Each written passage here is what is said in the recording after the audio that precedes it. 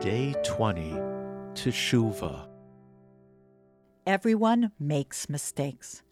The Torah is filled with people, great people, who made mistakes. Moses himself made mistakes. He was not allowed to enter the land of Israel because of them. Our forefathers and foremothers were human, made of flesh and blood. Though they all achieved greatness, they also all made mistakes. What does God want from us when we make mistakes? Tshuva. The word Tshuva means return. It's often mistranslated as repentance. When we are asked by God to do Tshuva, we are being asked to return.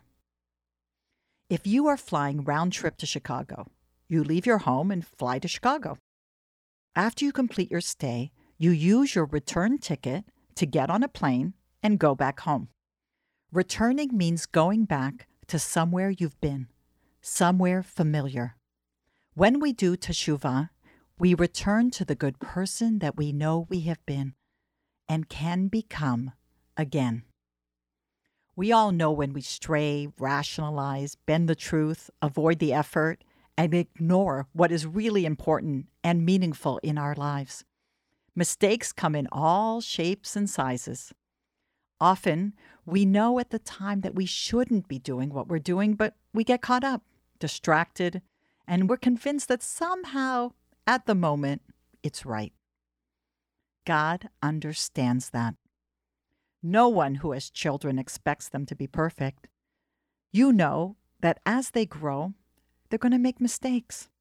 Even when you tell them not to do something that will harm them, they do it anyway.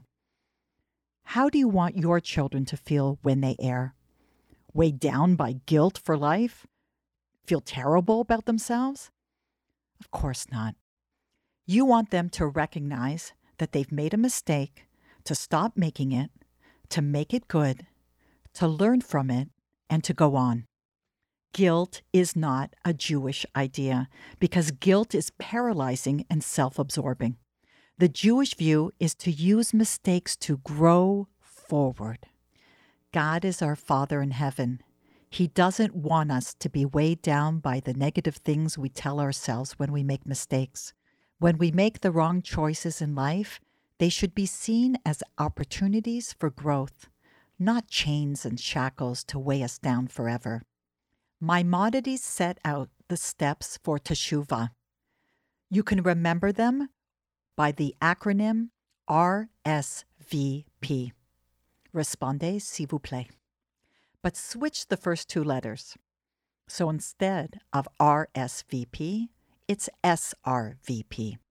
God is giving us an invitation to change. Step 1. Stop. Stop making the mistake. If you're losing your temper with others, make a decision to stop. Step 2. Regret. You should indeed feel regret for your error. It's wrong to lose your temper, especially with someone that you love. Step 3. Verbalize. Say it out loud to God. This doesn't have to be done at a synagogue. It doesn't have to be only on Yom Kippur, and it certainly doesn't have to be in Hebrew. Talk to God. Speak at least in an audible whisper, not in your head. Tell God that you're sorry and that you were wrong to lose your temper. If the mistake harmed other people, as opposed to a mistake that was just between you and God, like eating something that wasn't kosher, then you have to make amends with that other person first. After losing your temper, you have to go to your friend and ask forgiveness, and then you go to God. Step 4. Plan. How can you be sure that the mistake won't happen again? Make a practical plan of action. If you know that certain subject or sources of conflict between you and your friend, perhaps make a pact to avoid those subjects for the sake of peace. Once you have completed these steps for Teshuvah, God accepts your return, and in the movie of your life, those mistakes are edited out. At Rosh Hashanah and Yom Kippur, When God reviews your year of thoughts and deeds, He simply doesn't see those mistakes anymore. The completion of these steps, an extra step, is called Tshuva Gamora, or complete return. This happens when God puts you in the same position as when you originally made the mistake, and you don't repeat the mistake.